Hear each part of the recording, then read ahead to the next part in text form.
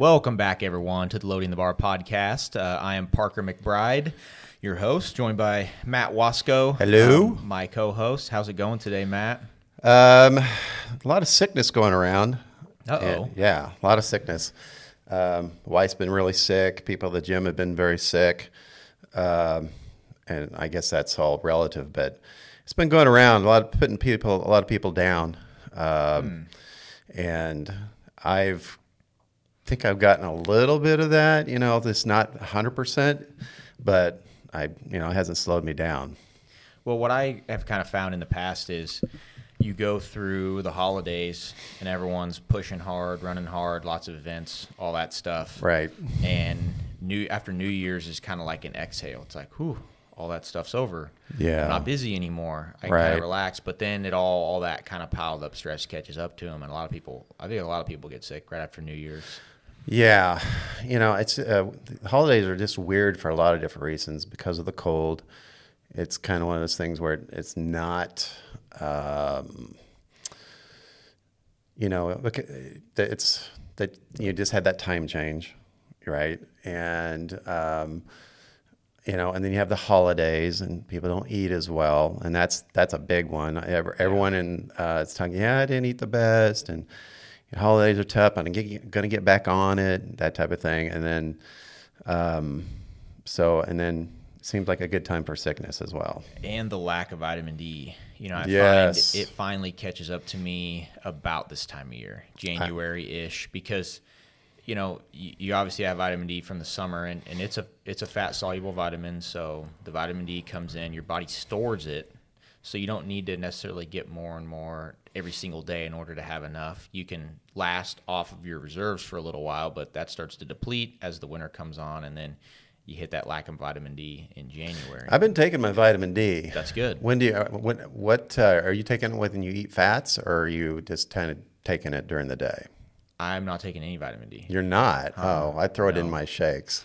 I go back and forth. I have taken it in the past. Mm-hmm. I go a little more like on an as-needed basis. I kind of always have some, and I can tell sometimes when I'm feeling real down or I start, maybe getting sick, and I know to take it. But I haven't taken any yet this winter. So I've considered it.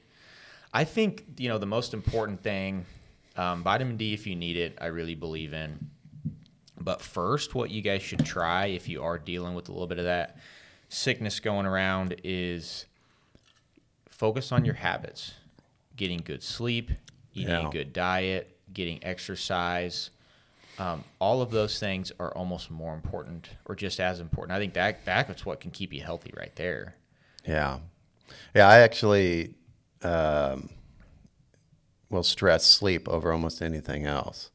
Yes, diet's important. Yes, mental discipline's important. You're getting into the gym, being consistent. But if you're not sleeping well, it hurts all those.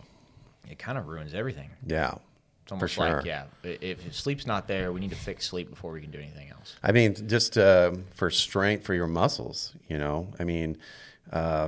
Research is showing that the better sleep, the deeper sleep you get, the better it is for muscle strength and muscle size. Absolutely. Absolutely. Well, let's go ahead and dive in then. Yeah, I've got a new topic today. Yeah, so this is our third episode now of the Loading the Bar podcast. And we just really want to thank you guys all for listening. We're really excited to bring some great content to you. Today's topic, we're going to talk about form. All right? Very simple.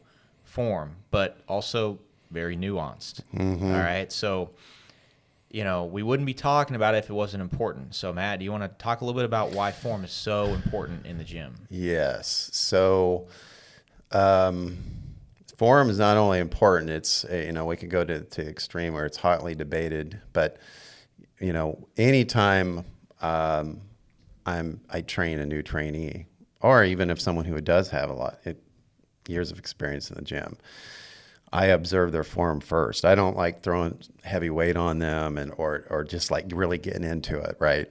I do some pretty core exercises, some basic exercises, and just observe form. I make sure that, shoulders are back, you use that rhomboid to pull them back, those lats to pull the shoulders down. And if, sometimes you have people that come in and can't move their shoulders. So form is so important because of, protecting themselves, especially on certain exercises, and for isolation. You want to isolate on the muscle groups you want to hit. And when those shoulders come forward, you tend to pull other muscle groups into that exercise. Yeah, I think you bring up a really interesting point there. Poor form, it can be multiple things, but I think, figuring out the difference, sometimes poor form is just a lack of knowledge or a lack of adherence to the proper movement pattern. Mm-hmm. But a lot of times, almost more commonly with trainees, is poor form is a result of just not having the strength to keep the form. Yeah.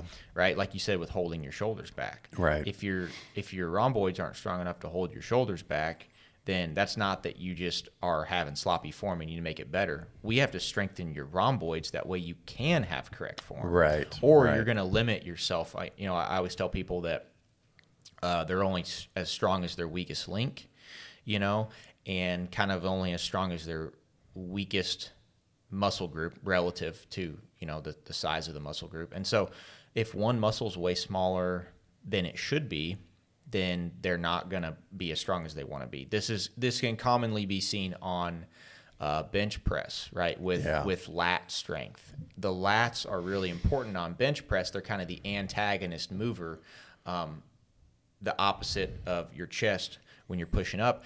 If you don't have strong lats, you're not going to bench a bunch of weight. So some guy that comes in and wants to bench and do chest 2 or 3 times a week, but then never hits back, is never going to get a strong bench press, even though they're working on their chest a bunch, because they don't have that necessary muscle group. Or somebody who wants to, squat a bunch of weight, you're never going to be able to hold a lot of weight on your back and move it in a controlled motion without a strong core. Yes. Right. And so there are things like that where sometimes the muscle that prevents you from having, or the muscle that's messing up your form on a certain exercise could be a muscle that's not always the directly targeted muscle on that exercise. Yeah. If that makes sense. I mean, you could do an entire podcast on bench and squat.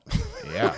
Yeah. I mean, I'm thinking, as you were talking about the bench, I was just thinking how you have all these different muscle groups to do a simple move of pushing a bar up and down, and do it efficiently. Well, there's a guy, I've seen a video of it before. He's, I don't know if he still has a world record. At one time, he was world record bench presser. And there's a video out there of one time he was bench pressing and he tore his quad during the rep. That's crazy. And so I always use that as evidence for people saying, bench can and really should be, if you're going for like a powerlifting style, lifting the most weight, bench should be a full body exercise. Right. Because you can use your entire body. I mean, this dude was using his quad so hard on bench press that he tore it. Yeah, that's crazy. So, we can't always discount the secondary movers, I guess, in an exercise. It's a great point. I know a couple times I've felt like I had a pulled muscle down in my legs after I got up and had to shake my leg out a little bit. Yeah. So it happens if you're using the correct leg drive. Right. All right. Well, let's dive in. We're going to kind of go exercise by exercise here, tackle an exercise, talk about our biggest form issues, our cues for fixing your form on that exercise, and then we're going to go to a different one. Okay. And I'm going to try to kind of mix it up here. I know, there are exercises that are more geared towards guys, exercises more geared towards girls. So we're going to try to kind of alternate that way. We don't lose anybody here. But well, should we quickly kind of address that sometimes correcting form on guys is a different beast than correcting form on girls? I think we should absolutely address that, man. I know that I have a much easier time. Girls seem to listen better than the guys. I would agree. And I find the biggest thing with men is if they've been lifting weight for a while, they've developed some bad habits. And they come in, and when I try to correct that, it usually means the weight's going to drop, and sometimes significantly, to get the form down. Men don't like that. They like pushing the big weight, and they'll resort back to bad form to do that. And so I always say, listen, if you try and listen to what I'm saying and fix your form, you'll have greater strength in the future than you'll plateau doing it like this, and you risk injury all the time. Well, it's kind of like taking one step back to take two steps forward. Exactly. Is what I always tell people. And yeah, you're right. A lot of times the guys don't listen. What I find with female trainees is they want to be coached and corrected. Yes. I mean, if they're coming to get trained by you, then they welcome that training. Yes. They say, hey, correct my form. Make sure I'm doing it right. Yeah, the guys, on the other hand, not always the case. There's a little bit of both, but I will say a lot of times it depends on experience level in the gym, like you said. But I will say that the female trainees are more likely to remember, I think. They're more likely to take what you say and ingrain it in their mind and then use that moving forward. Guys is a little more like you'll coach them and it just seems like it goes in one ear and out the other. Right. And then sometimes after like months later, of like trying to coach them every time, all of a sudden it'll click. Mm-hmm. But rarely is it just, oh, okay, I'm going to take what you say and implement it. I don't know if it's because we're more stubborn or what. But I just think it has to do with, testosterone. yeah. I mean, guys liked in front when all the guys are together, they all like to kind of like beat their chest a little bit, and it's all in good fun, but it's one of those things where it's kind of like you need to connect with them right from the beginning, and I've been working harder at that with some of the new members that I get. If they're men, I try to condition them from day one and say, listen, if their form isn't where it needs to be and they're moving some,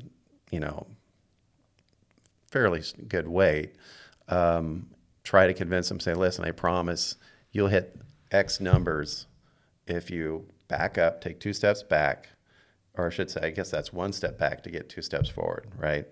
So, and it's evident by some of the people we've trained that actually, and I'm speaking of the males, that when they listen, they're starting to do some special things. Give them a year or two, and they have been uninjured, pushing some weight they're comfortable with and they're happy with and very fit, and it's nice to see when you put those things together. Yeah, I think part of it boils down to credibility too, credibility to the coach with trainees. I think credibility is built in 2 different ways between males and females. What I notice with females a lot of times, especially with newer trainees, is if you have the knowledge and you can demonstrate you have the knowledge, the training, the education, whatever, that's your credibility to females. To males, it's a little more performance-based. It's like, if I had all the knowledge and all the training, but I couldn't perform very well or like lift very much weight, they would not see me as credible. Yes, that's very true. I know for a fact that, and we've talked about this, look the part, and that is not only, how you look, but what you perform, right? And if you can actually control your shoulders, and there's nothing, it's people really get it. I have this way of, and we'll talk about this, demonstrating flies and where the shoulders need to be. And, had a member just a couple of days ago doing flies. Shoulders are coming way forward, hitting those front delts. And I said, okay, put your arms out in front of you. Just hold them there. and where you're trying to hold them back. And then she did that, and then I said, now pull them back as far back as you can. Yeah, there, and that was when she did that, it was like a look she'd never seen before. I was like, and she goes, so that's where they need to be? And I'm like, yes. And so now grab the cables and do the same thing. And then she got it, and she was, and she would have to reset a couple times, but she was starting to get it. Which is a whole nother discussion as far as, philosophy of males doing flies and women doing flies, but that might be for another day. Yeah, that might be a little bit for another day. We can talk about, I think that actually is a good transition into our first exercise, which is chest flies. Yeah. Now that can go dumbbells, cables, machine, whatever. These same principles still apply. And we can talk about some of the form issues, but I do think that some of the form issues differ by gender for certain reasons. Mm-hmm. But when it comes to chest flies, I think those shoulders coming forward are predominantly the biggest issue that we see with trainees. Oh, yeah. There are some other issues as well, but the ability to hold the shoulders back as the arms come forward. Yes. Right. And that is, taking your arms, squeezing them back with your shoulders, but still able to keep your arms straight. Right. A lot of people, if their arms are back by their sides, they can hold their shoulders back just fine. It's as the arms come forward out in front and you complete the movement of the chest fly that the shoulders will then unlock and come forward. Right. And the problem with the shoulders coming forward as you move your arms forward is that the tension on the muscle transitions into your front delt instead of through your actual chest. Right. One of the cues that I've found is really helpful for that is I tell people to stick their chest out in front of their shoulders and try to touch it to their hands. And what that does, because I say, okay, arms, you don't want to have locked arms, but you want to have straight arms when you're doing a fly. So if your arms have to stay straight and you're trying to touch your chest to your hands, what happens? Your chest comes out forward and your shoulders go back because that's what's going to get your chest closest to your hands. Right. And I find that that's one of the best cues that I can give for fixing that problem. The only issue is still I find with some people that their rhomboids, their back muscles are not strong enough to hold their shoulders back, even though they're trying to. Right. Yeah, that's a great point. The way I've been doing it is, and especially with guys, is like I'll say, all right, get your hands in front of you exactly the way you were showing. And now, if you're doing this right, you should have tension between your bicep and your chest. Right, it should be right there because you got that pulled back and there's tension in there. Yeah. Right. If my arms can come forward, my arms are all the way forward, and I can do this. Your arm, you're not in the right position. But if you're back, there should be tension that you feel right here in that corner. Yeah. And I felt like once they kind of get that, with the trainees I'm working with, they're starting to correct their form. Yeah. So the cue that I typically use for that is pinch your elbow towards your side.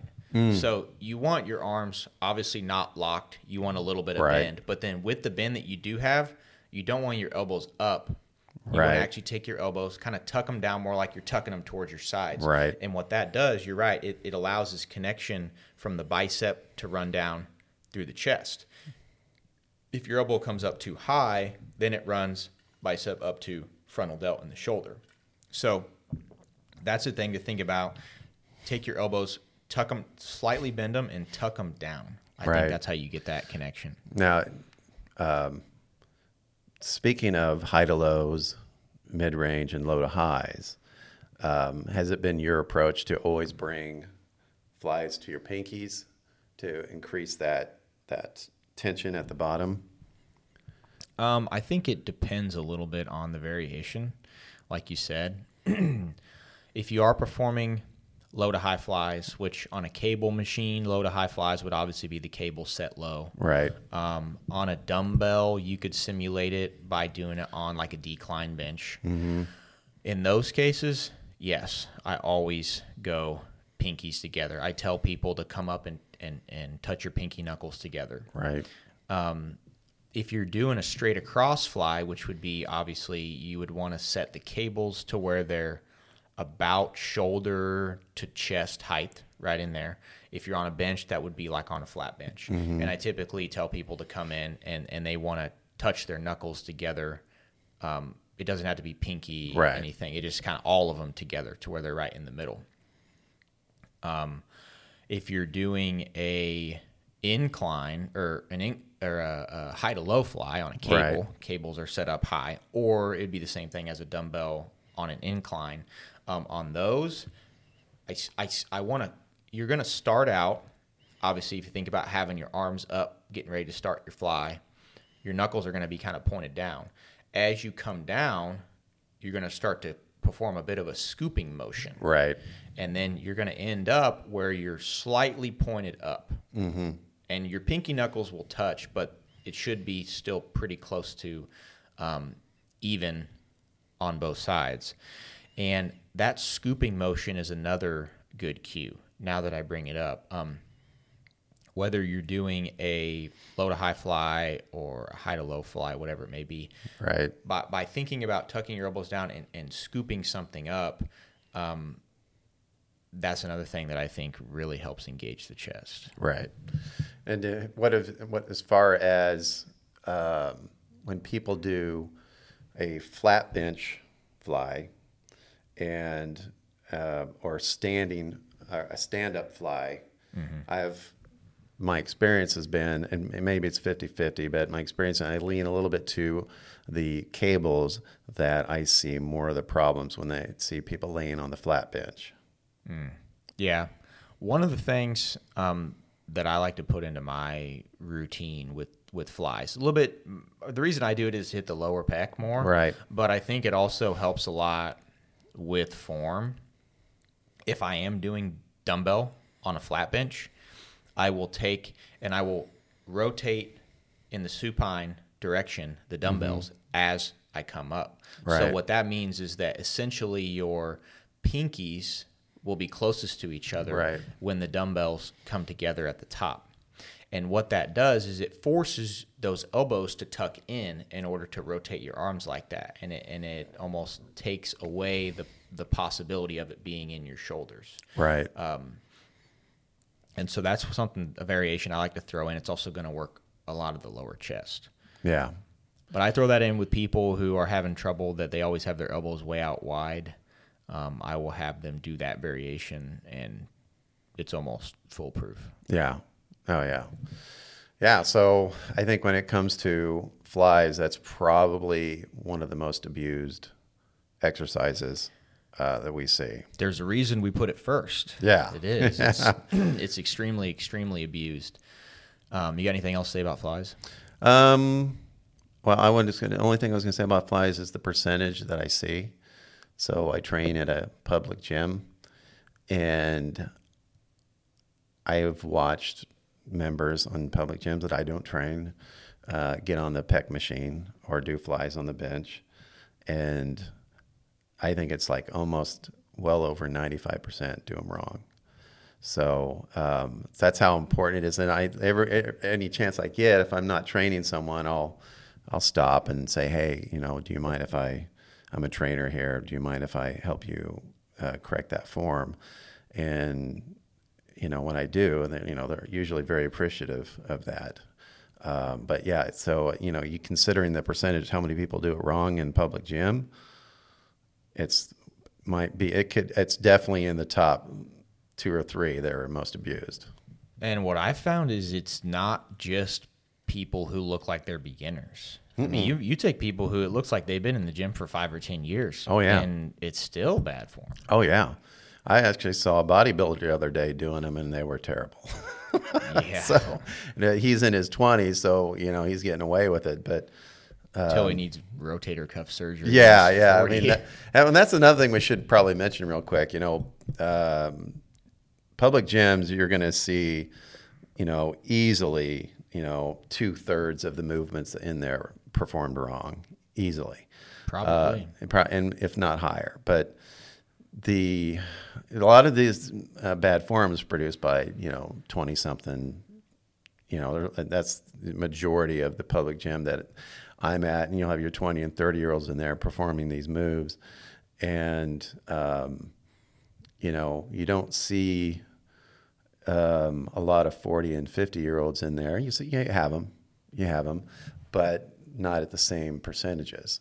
And then what I see is that a lot of your 55 plus, they're in there doing band work, stretches, they're not really moving anything significant, right? And that's a lot of times where some of my clients have come from. Their doctor says, hey, you need to do something, your bone density's bad, so they need to put some resistance or band weight with something, or they'll say, you need to get some cardio in you, or your knees are really weak, that's when they start coming to me, is like, they'll be like, okay, I need someone to train me. And so I've worked with these, 15, 60, 70-year-old people. And then the people that are in the gym, they're also, probably had a doctor say the same thing. So a lot of the people that come in that are in their later years, they're not moving anything serious, okay, because they haven't been doing anything. But the reason is that I think a lot of people disappear from the gyms after their 30s, their mid-30s, probably injuries, they can't get anywhere. And then by the time they get in their later, this is my observation. So let's say that it's not based on any stats. It's my observation being in the gym the last 2 or 3 years, and then, with the 40s, 50s, they disappear. And then the doctor says you need to come back in, and suddenly because that's really what I've seen in gyms, not only the gym I train at, but also at the gyms around Overland Park. You have this 20 and 30-year-old make up the membership. You have it drop down to 40, 50-year-olds, and then you'll have a little bit of rise of the 60 and 70-year-olds on there just stretching, doing cardio, that type of thing. So I don't know if you've noticed that as well or not. I wouldn't say it's something that I noticed, but now that you mention it and I'm thinking about it, it's absolutely true. Yeah. And so I'm sure there are many explanations. Off the top of my head, I can think you have more time as you're younger. Yeah. And so you go to the gym because you have time to. Right. And then you get busy in your life, married, kids, work, kind of becomes less of a priority. And you also can get away with more whenever you're 30. You don't maybe need it as bad. Right. Then, your kids grow up, maybe they're gone, and your job is getting to where you're slowing down there a little bit, and now all of a sudden you have a little bit more time again, and you realize that you need to make it a priority because you can't do things the way that you used to. Right. That's just kind of me taking a stab at it. Yeah. No, I think it has to play into it. Of course it does. Yeah. But anyway, I'm getting off topic here, so it's good stuff. Second exercise that I had down was squats. All right, so there are so many different variations of squats. I mean, I've taken trainees through so many different variations, but there are certain form issues that are kind of consistent throughout all the variations, and that's kind of what I want to talk about here. Okay. The biggest thing, let's see if you guys can kind of visualize this. So let's take a back squat with the bar, right? That bar is on your back, right behind your neck, and then you're going to squat down with it. Well, when you're squatting, you want to maintain balance, obviously, right? Or else you'll fall over. And to get more specific than that, you want to maintain a balance so that you're working muscles evenly. You don't want to do squats up on your toes. You don't want to do them back on your heels. Well, the easiest way to do that is to take your center of mass, which is that barbell, and it has to stay centered over your body. So it has to stay centered over your center of gravity, which is the middle of your foot. So think about if you were watching yourself from the side squatting and you saw the bar up on your back and you saw your feet and you saw, yep, the bar is straight up and down over the middle of my foot. And then you're going to squat down and you're going to come up and the bar should still be over the middle of your foot the entire time. Right. All right. This is the biggest issue I see is that people aren't able to keep the bar over the middle of their foot and because they're trying to stay too upright and it's causing pain in their back. I hear from so many female trainees, well, my back hurts when I squat. I don't want to squat. Or I can't go heavy because my back hurts. Core strength is a huge problem, but form is a bigger problem because in order for the bar to stay over the middle of your foot, what has to happen is you have to lean forward a little bit because your hips are going to go back. So think about it. You have your feet on the ground. You have your calves straight up. When you get to your femurs, those should be straight across if you're doing a parallel squat, if you're at the bottom of your squat. Then your hips that lead into your torso will be at an angle leaning forward, right? But people want to say, oh, you got to keep your back straight when you squat, got to keep your head up, got to keep all this. And what it does then, if your hips are bent over, but your upper body is upright, that's putting a huge curve in your spine. Especially if your head's up, yeah. Yeah, if your head's up. And so very simple cue that I give people when they're squatting, especially if they're in front of a mirror, what I notice is they want to look right at themselves the whole time. They say, I got to keep my head up the whole time. I got to keep, my upper body upright. And then they're saying, oh, my back hurts. I don't want to put any more weight on, or I can't squat. My back hurts. So I'll do this very simple cue. And it is, don't watch yourself in the mirror. I tell them if they're pretty close to a wall, I say, look at the baseboard. Right? That's where the floor meets the wall. If they're not close to a wall, I'll just tell them to kind of look down at the floor at an angle, kind of towards where the front of the rack is. Right. And what that does, by looking down there, that allows their upper back to go ahead and stay in line with their hips as they squat down and come back up, allows the bar to stay centered over their center of gravity. That's where you're the most mechanically advantaged anatomically to lift the weight. Right. So the only time I've had them it actually will make them stand up a little bit more is if I put the bar lower on their back.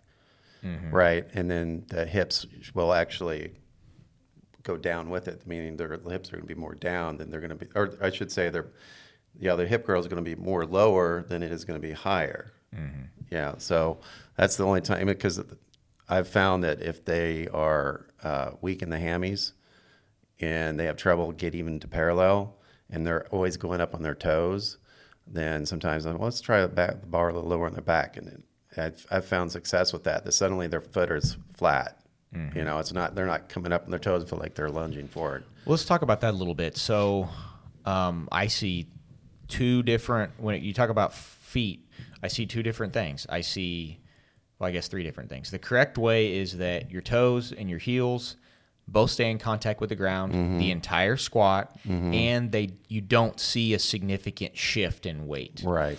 That's what it should be. Sometimes people either come all the way up onto their toes and their heel comes off the ground, or you can tell that all the weight shifts forward on the toes when they're doing their squat. Also, sometimes sometimes people have the weight shifts back on their heels. Sometimes their toe kind of starts to come up off the ground, or just you can tell that the weight shifts back on their heels. Both of those are going to demonstrate different strengths and weaknesses. If you come up on your toes while you're squatting, that means you're transitioning the load to your quads, right? Mostly. Think about toes, and then it works its way up your legs. So you go from toes up through your tibia and fibia into the quad. If you're up on your heels when you're squatting, that's stronger hamstrings and glutes. You're working your way up your calf muscle, up your hamstrings, and up to your glutes. So that can demonstrate an imbalance in your strength. And, we want to be balanced. Of course, there are trainees that want to work on certain things more than others, but there are exercises to do that. When we're performing a squat, we want to be balanced and equal in how we're working the muscle, because a squat is going to work a lot of different muscle groups. And I will say too, a squat is a good exercise to use to find those weaknesses. Right. So you know what to work on. Right. And it's interesting you mentioned that, is like squat is an exercise, but it's a major exercise, and there is a lot of accessory exercises to support that. Same with getting your shoulders back. There's a lot of exercises we can do to strengthen that rhomboid, or to strengthen the lats, or and for the bench, or there's accessory exercises that support another exercise. So that's something to. It's not like, well, I'm gonna do these flies or the squat until I can get my hamstring stronger. No, there's accessory exercises to support the strengthening those hamstrings, or to support the strengthening those quads, that are isolation movements. Yeah. So, well, and same thing like we were talking about a little bit on bench press earlier, but a limitation in one of your muscle groups will then limit the amount of weight you can do on your squats. So, if you have really weak hamstrings and you're coming up on your toes when you're squatting, you're never going to get a strong squat till you catch your hamstrings up with your quads, and then you can proceed forward. That's what I tell people. You're only strong as your weakest link. So if you're squatting let's say 225. right. Well, then whatever your weakest leg muscle is what can squat 225.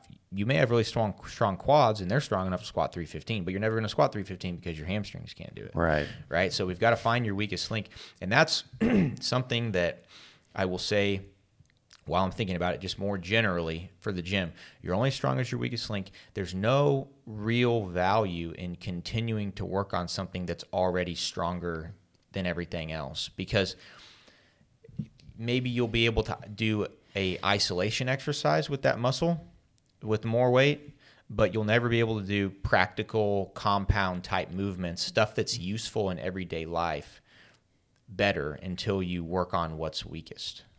Yeah, I mean, I've seen between like going squat parallel to going down to the hamstring area, I've seen a difference of 100 pounds, to where they can do 315 here, but they go past and go lower, they're not coming out of there.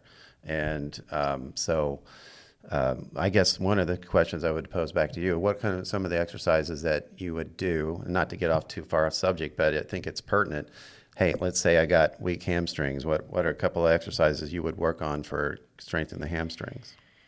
Well, we're going to talk about this one later, but my go-to would be RDLs. Yeah. There are multiple different that I could talk about, but RDLs have to this be is the top one. Yeah. far and away the top one. Yeah. RDLs done correctly. Yeah. And we'll get there, and we'll talk about how a lot of people will maybe do RDLs to try to strengthen their hamstrings and then aren't doing them correctly, and we'll find out that they're not actually helping their hamstrings that much. Right. Yeah. Got anything else for squat? Nope. That was a good. Oh, one other thing on squat. So I've also found when I ask them to take their shoes off sometimes, like I've had a couple of members come in and, some of the shoes they have is like I'm putting them on a heel rise because their heel's so damn big. Mm-hmm. So, and they're coming up on their toes, and I'm like, I was like, let's take your shoes off for a second. And watching the feet just in the socks, I can see movements I couldn't see in the shoe. Yeah. So I've also had my members take their shoes off so I can observe where the pressure is going in the foot. Yeah. So, I mean, sometimes I see the foot twist, sometimes that, and sometimes when they take their shoes off, I can see that it helps them not like to go too far forward because they had such big heels on. Yeah, it helps them be more balanced. Right. Because balance is super important. Yeah. One more thing on squats, knee cave. Oh, valgus Knee varius, cave yeah. It is a big one. And that is going to be most of the time an issue with hip adductor strength. Mm-hmm. And so their hip abductors, which is the outside of your hips, take over the load in that case. One of the things that a big cue on this, if you are seeing that knee cave inward, I tell people to think about driving up through the outside of their foot. So if you think about like coming up on the outsides of your foot as you're going up, that forces your knees to go out. Yes. Now, what I also find is a lot of times then they're unable to makes them weaker. Yeah. It makes them able to do less weight. However, then they can do it with the right form. And then I tell them, okay, your limiting factor on your squat is your hip adductors, which is the inside of your hips, kind of your groin muscles, as a lot of people know them practically. And so those have to be strengthened in order for us to be able to squat this weight effectively. So then we find out those are the weakest link. Those need to be worked on. Hip adductor strength as a weakness is very prevalent.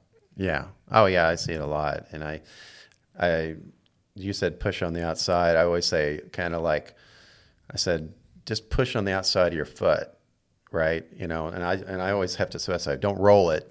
Yeah. I said, just kind of put some pressure on the side of the foot, and literally almost 100% of the time it straightens the knee out. Yeah.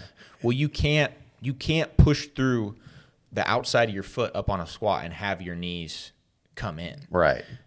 If your knees are coming in, that means you're transitioning to the inside, which is what people do if they don't have the strength to keep the right form. So that's just something to recognize, and that's something that's easily fixable. A lot of this squat stuff you can't see while you're squatting, so you don't know it's a problem. Right. But that's one where if you're in front of a mirror, you can see if your knees are going in, caving in or going out, or you can kind of see what they're doing, and then these are the cues you need to fix that. Right.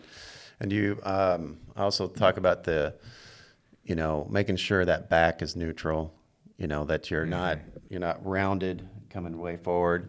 Sometimes they'll put a bar on their back, so touch points on the 3 points of their back. Yes, that is a very good point. So earlier I talked about having an overarched back as being a problem. A rounded back is just as much of a problem. I don't see that quite as prevalent on squats, but what we really want is that your back remains straight all the way through. We don't want an overarch. We don't want a rounding.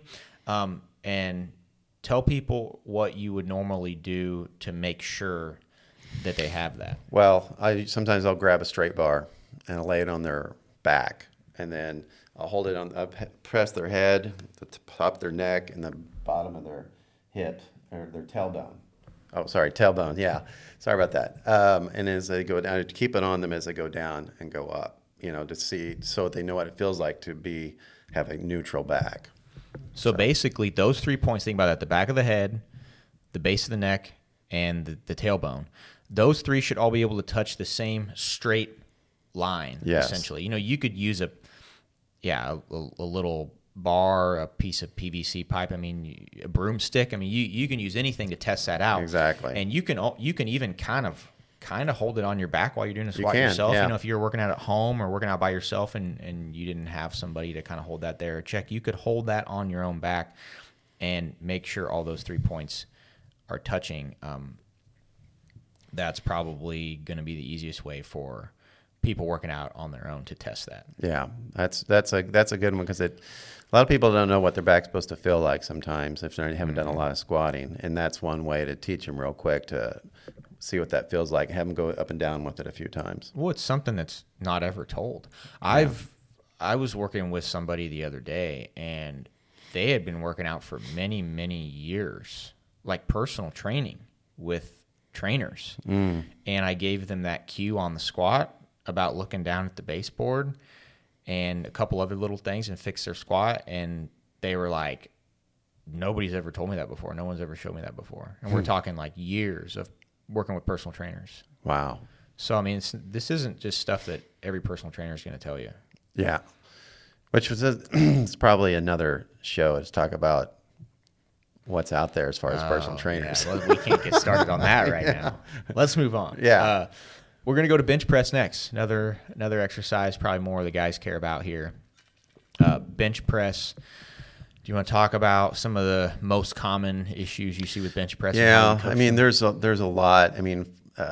There's again, bench press is one of those things where you can do probably a good portion of a podcast, if not all, on that alone.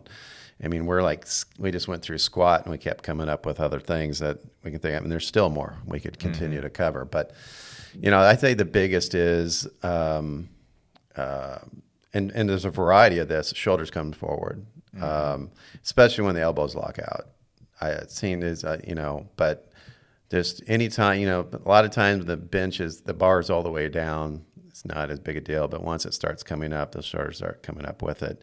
And then the biggest problem is like those that are finally getting their shoulders back, once they get that bar up, then the shoulders really come forward when the elbows lock. So that's the biggest problem I have seen. And I think for the most part is you got to approach the bench in stages, because you have everything from what's a proper form, where the feet should be, where the knees should be, how the butt should attach, where the chest should be, how far up it should be, and then form, things that I don't cover right from the beginning, like trying to bend the bar, or elbows at 45 degrees for a good strength ratio, your best strength ratio.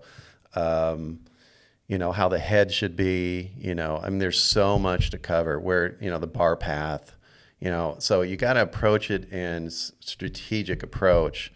And I always start with the shoulders first, because that's where you start putting that weight on those front delts.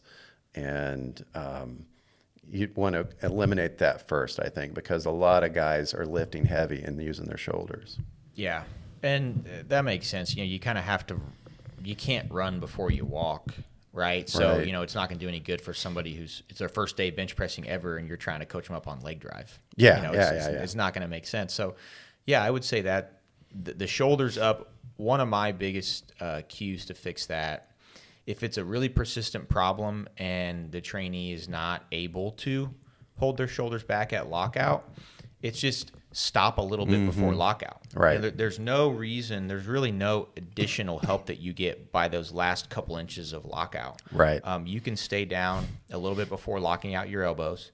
And that's kind of where you top out and then come back down. Because what I find a lot of people is and this goes down to a lat issue, is when they're extending up, they are moving the bar pretty fast. Right. And they don't slow the bar down as they get to the top. They let it sort of carry its momentum on up, and it locks their arms out, and it kind of pulls their shoulders up all at the same time, because they're almost doing a hard lockout and driving into the lockout.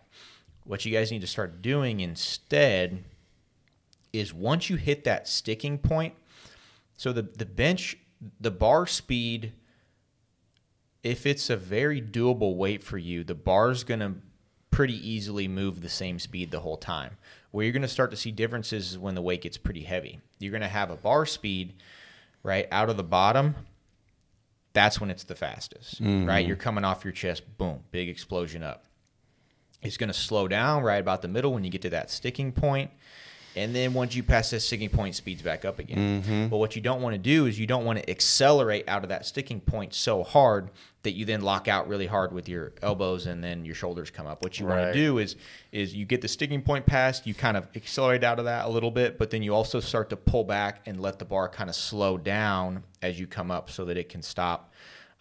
Almost like you're slowing it down, like you're kind of hitting the brakes then. Right. And that'll allow your shoulders to stay back. You're not locking out hard. And by stopping your momentum, you're also going to be working on your lats, right? That's working at yourself stronger in the movement. If you can manipulate the bar, then that's going to help build the muscles necessary to bench more weight. Yeah. Yeah. And I think that that's the first thing. I see that a lot with the elbows locking out and then shoulders coming up. And it's the same thing I tell them. Let's just stop it short of you locking out, and so we can keep those shoulders back. So definitely. What's one of the other biggest things that you see? A big one that I have issues with is where the bar touches the chest. Yeah. Because you talked about bar path, and Once you want to talk about specifics of what the bar does once it leaves the chest, that gets a little bit more advanced. But something basic that I can even teach beginners on day one is where the bar should place on their chest. And you brought up the elbow issue, and the elbows need to be at 45. So you don't want elbows to be straight out from your shoulders. Right. We don't want elbows locked into our sides. It's more of like a tricep bench. Right. We want right in the middle. Right. But when your elbows are right in the middle, there's a natural spot that the bar should come down to hit that. And what I always tell people is if you kind of feel, especially guys, I'm not as familiar with women's anatomy up here, but feel just below your chest muscle, all right? Right when that ends, and then you'll have some kind of a bone right there, like rib cage, and then it'll kind of go to abdominal muscle down below that. That little spot right there, it's almost a little slot that the bar can fit down in. Yeah. That's where the bar should be touching every time. It's kind of just below the nipple. Right. And what that does is by touching at that point every time, it makes sure that your elbows are tucked. So if you have your elbows straight out and you come down, you're going to touch up here by your neck. Right. You know, way up on the high Right. part of your chest. So, and if you've got your elbows down tucked real tight to your side, you're going to touch pretty far below your chest. So what this does is it typically, if I have people touch right there, that fixes their elbows. Yeah. Then from there, you know, you can work on bending the bar, kind of making sure they're tucked in. But that's the number one cue I would give. And same thing for people who can't watch themselves bench press if they're benching by themselves. That's a great cue. Okay, am I touching the bar there? Okay, yeah, then I'm probably good. Yeah. You know, it's funny you mentioned that. I don't know why it's an oddity. We used to have the bench set up by the garage doors. And so when that garage door came up, you could see yourself up in the mirror benching. You can watch your form. And ever since we've moved that bench, I've been kind of like, that's not a bad idea to have something where you're looking at your form up in the mirror to see where your body position is. That is a good idea. Wonder if a mirror could almost be attached to the ceiling. Yeah. I mean, That's a it's good just idea. I just remember I just kind of would watch myself, and I felt like it was an advantage for me to make sure watch my form, especially if I was doing a lot of reps. You know, there'd be times I was being in the gym by myself, and I said, I put 135 on there, and I'm going to do this 40 times to see if I can maintain my form for 40 reps, and see if it got sloppy. And so I just watching myself benching up in the mirror, or Yeah. it was glass, but it was that, you know what I'm talking about. But yeah, so the side thought there as far as observing your form, even when you're by yourself, you know, because it's hard to see. You know, I have to rely on my spotter to watch that. So. Yeah. I'll throw this in while we're kind of talking about it. One of the things that you did actually when you were obtaining your certification and you were training to become a trainer was you would film yourself, right? And I know a lot of people maybe don't want to go to the trouble that it takes to set up camera and whatnot and film themselves, but filming yourself doing an exercise is going to be the best way because you can then watch it yourself, right? And you can assess your own form through that, but also you can have other people watch it, right? Send it to a trainer or have a trainer watch it and can critique your form from there. I think that's very helpful because you can never fully know what's going on unless you're seeing it. And there's a certain level you get to. Me and Matt have talked about this after a few years where you start to understand what it should feel like. Right. But, you know, if you're just starting out and you're within your first couple years, you don't really quite have that connection yet, that full mind-muscle connection. So it's really helpful to be able to have other eyes on it. Well, I mean, I use that as a trainer. I was like, I'm going to have people watching me. So I have to, you know, observe where my shoulders are, where my body position is when I'm doing these exercises so I can improve, you know, like that can help that mind muscle connection. Right. And because it's like you were training yourself. Absolutely. Yeah. So that was kind of the whole point. I was like, a video of myself change what's not quite there. Because when I was becoming a trainer, I was like, we got to look the part. Mm-hmm. So 100%. Yeah, you can't be a trainer and be doing bad form. I mean, I guess you can, but it's not a good look if you're a trainer and you're working out and you're doing incorrect form on something. Well, and even more important is like you got people's well-beings in your hand. Yeah. And the last thing you want to do is be training to injure. Exactly. So exactly. And that's tough. And that's one of the things, I'll mention real quick about this industry is it's not hard to become a personal trainer. So just because somebody has some certification as a personal trainer doesn't always mean everything. Yeah. Keep that in mind. Agreed.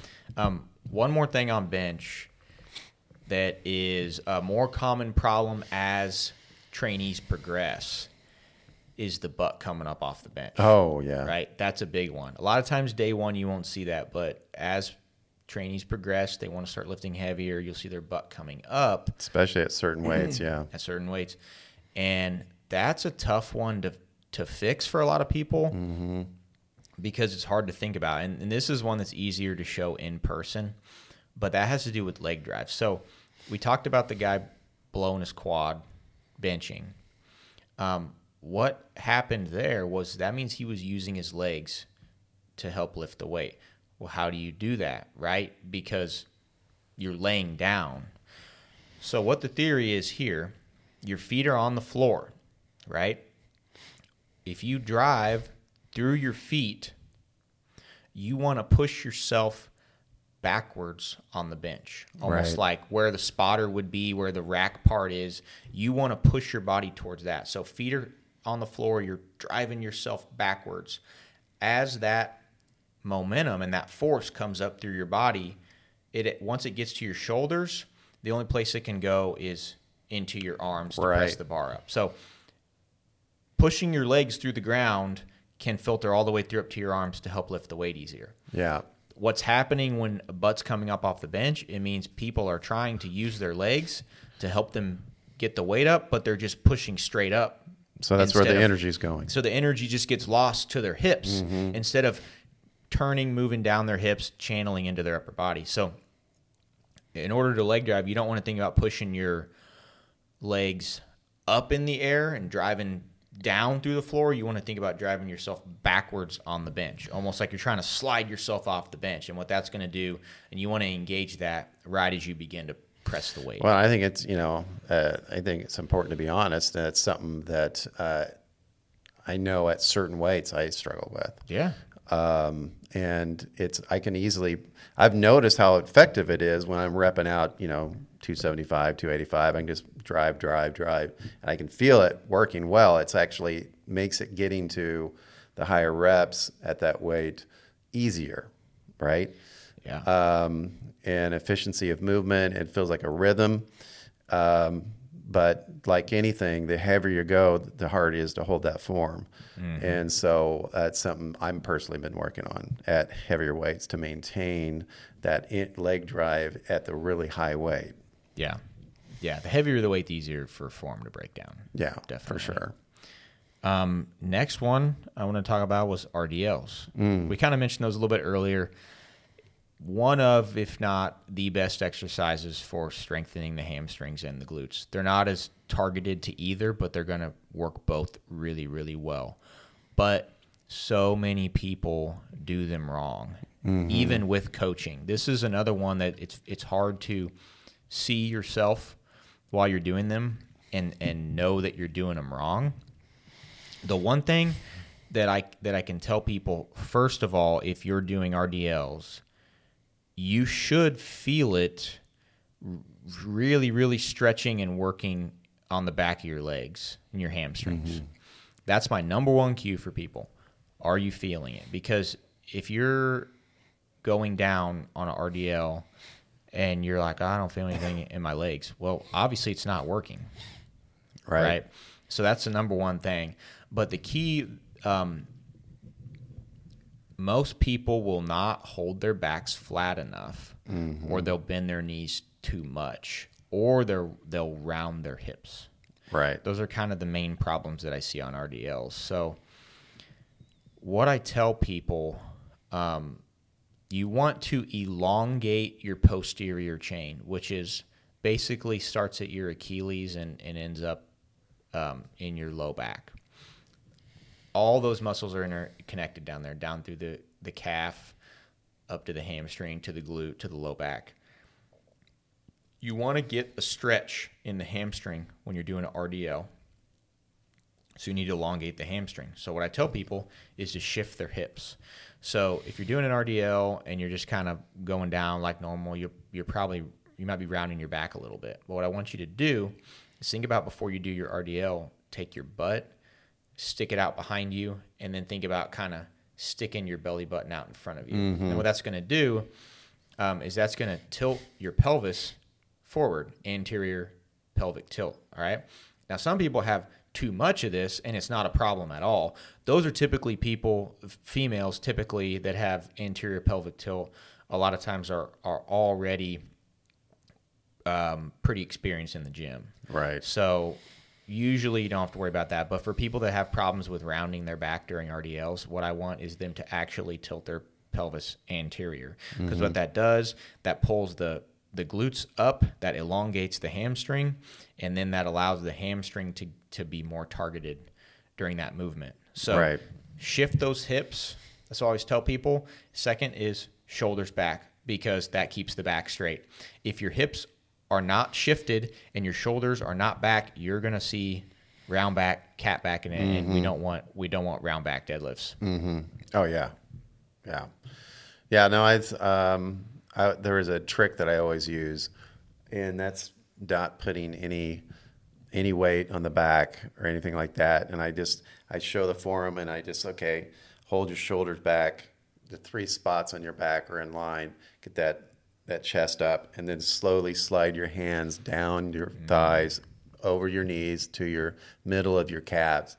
And if you're doing that right, you're going to feel it. You're going to feel it real good. Yeah. And so I trim before I put any weight on their back. If they haven't done RDLs before, I work with them on that. I said, I just want you to do like a couple sets of 10, just going down and up slowly, holding that, and I observe them. And once I'm confident, they're not, knees are bending so much, they're going way back, it's almost starting to look like a squat. And they're staying with their back flat and going down and keeping their shoulders back, and they can go down and touch the middle of their calves. I'm like, with their fingers, I usually go down, I want your fingers to get to the middle of your calves. Mm-hmm. And then it's like, okay, now let's put some weight on there and try it again. So that's kind of the way I approach that when I work with new clients who haven't done RDLs before. Yeah, and then when it comes to knees, but you don't want knees locked out. And that's one of the things, we want straight legs, but we don't want, it's kind of like the bench where we talked about stopping a couple inches before lockout. We don't want the knees locked out. Stop a couple inches before that, but then you need to be able to hold them steady the entire movement. You shouldn't really have little, if any, additional bend in the knees as you perform the movement. Exactly, yeah. But yeah, RDLs, I would say there's a reason it's high up this list is because a lot of people get them wrong because a lot of people don't know how it should feel. Right. And most people are not so flexible that they can go all the way to the ground without feeling a stretch in their hamstrings. There may be a few. Yeah, I don't know of any.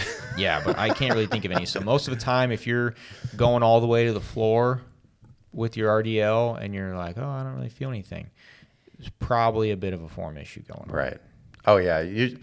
Usually they let their shoulders drop. It mitigates the tension on those hamstrings. And I pull their shoulders back, the hamstrings have more of a stretch on them. Yeah. So anytime I tell them to get their shoulders back, because I'll see them, they'll come down and the shoulders start to drop, and they'll be like, I don't know if I feel something. I said, pull your shoulders back while you're down. And as soon as they learn to do that, suddenly those hamstrings, they engage. Yeah. And okay, now I feel it. I feel it now. I'm like, okay, that's what I'm talking about. You have to keep your shoulders back. And if you feel like they're starting to give, reset at the top, just trying to keep them back all the way down. and then those hamstrings engage more. Yeah. Yeah. So RDLs, we mentioned them earlier as a great assistance exercises for weaker hamstrings. Yeah. So if you guys want to strengthen your hamstrings, nowadays the big thing is with female trainees, you want to get the big muscle, get the big butt, right? Big glutes, yeah. Grow the glutes. There are glute targeted exercises, hip thrusters, glute kickbacks, things like that specifically target the glute. But the biggest bang for your buck on growing glutes is squats and RDLs, in my opinion, because while those also will grow other muscles, they're really, really good at growing the glutes as well. But you have to convince women of that. Yeah. They don't really believe. I mean, they want what is a hip thrust or donkey kicks or what do you call them, glute bridges. Glute bridges, yeah. Yeah. And so they want the word in the name of the exercise, and when you tell them, we'll do squats, and we're like, no, I want to hit my glutes. I'm like, well, I got an idea for that. Yeah. Call them glute squats. All right, here we're gonna do some glute squats. Why are they glute squats? Well, they're just regular squats. But I'm gonna use that next time. I'm gonna like that.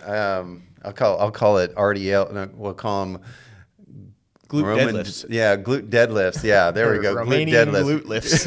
glute lifts. Whatever it takes. Yeah, that is a good point. And I just kind of, I don't know, it doesn't really make a lot of sense to me. It's kind of like if you want to have massive arms, but then like a small chest and small back. It doesn't really make sense. Why would you want to have a big butt, but then like tiny legs? Yeah. It doesn't, I don't really get it. So, but anyway, every trainee's goals are different. And I think sometimes it's that's culture. It is. Well, right now it absolutely is. Yeah. It's in. I mean, everywhere you scroll on social media, fitness social media, you see. I mean, you see glutes. People who get surgical implants for bigger rear ends. Yeah. And they got tiny legs, but got these big rear ends, and it's be careful what I say about it, but the most part is that it's a cultural thing, and the best thing just for health is to be balanced, an evenly balanced body, both front and back, top to bottom. What we're all constantly working on. Yeah, life's a balance. Yeah.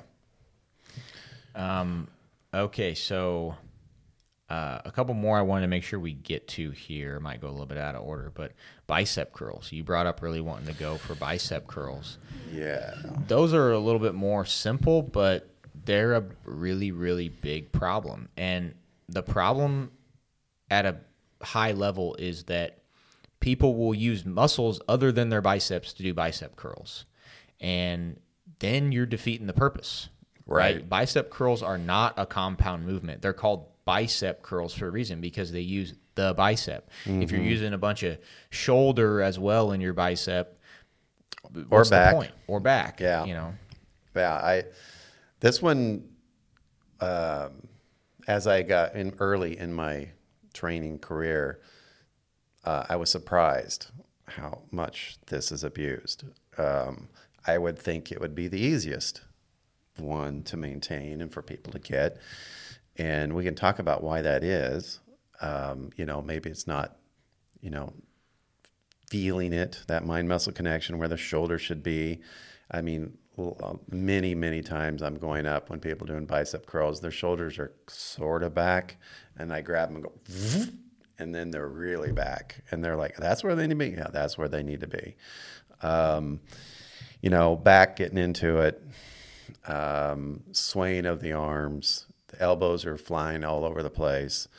Front delts are involved, so when you've got the back and the elbows are moving and the delts are doing part of the lifting, how much is the bicep getting, right? It's a mitigated effect on the bicep. Yeah. So, and think about this, just a general trend for working out: big muscles, big weight, low reps. Small muscles, not necessarily wanting them to be small, but smaller muscle groups, smaller weight, higher reps. All right. So your quads are really big muscles. Your chest, your lats are really big muscles. Err on the side of bigger weight and lower reps. Biceps are generally a small muscle when compared to other muscles in the body. Right. And so they don't need as much weight to get stimulus. And they need a little bit more reps to grow. What I find with people, I love giving trainees really, really high rep bicep stuff and just like burn them out because, I'll see guys especially pick on guys and that ego, that testosterone like you were talking about.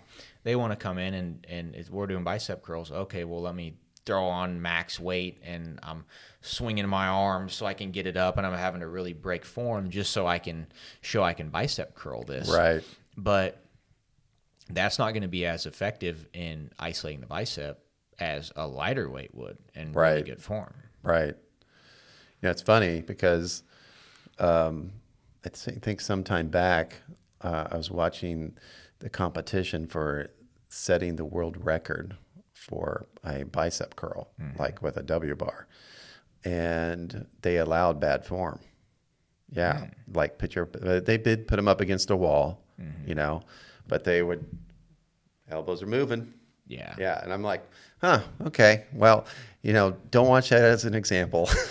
Yeah. I mean, just to understand if you want to grow your biceps, you need to lock those elbows down. So. Yeah. So one of the things I always tell people is because it's the same problem. You can't see yourself doing it. Right. Right. But what I tell people is you can feel yourself. Take your elbows, touch them to your sides. Right. So they're touched on both sides. And now I tell people, okay, while you're doing your curl, while the bar comes up and while the bar goes back down, your elbows don't leave. Right. If all of a sudden you realize, oh, they're not touching my sides anymore, that's a problem.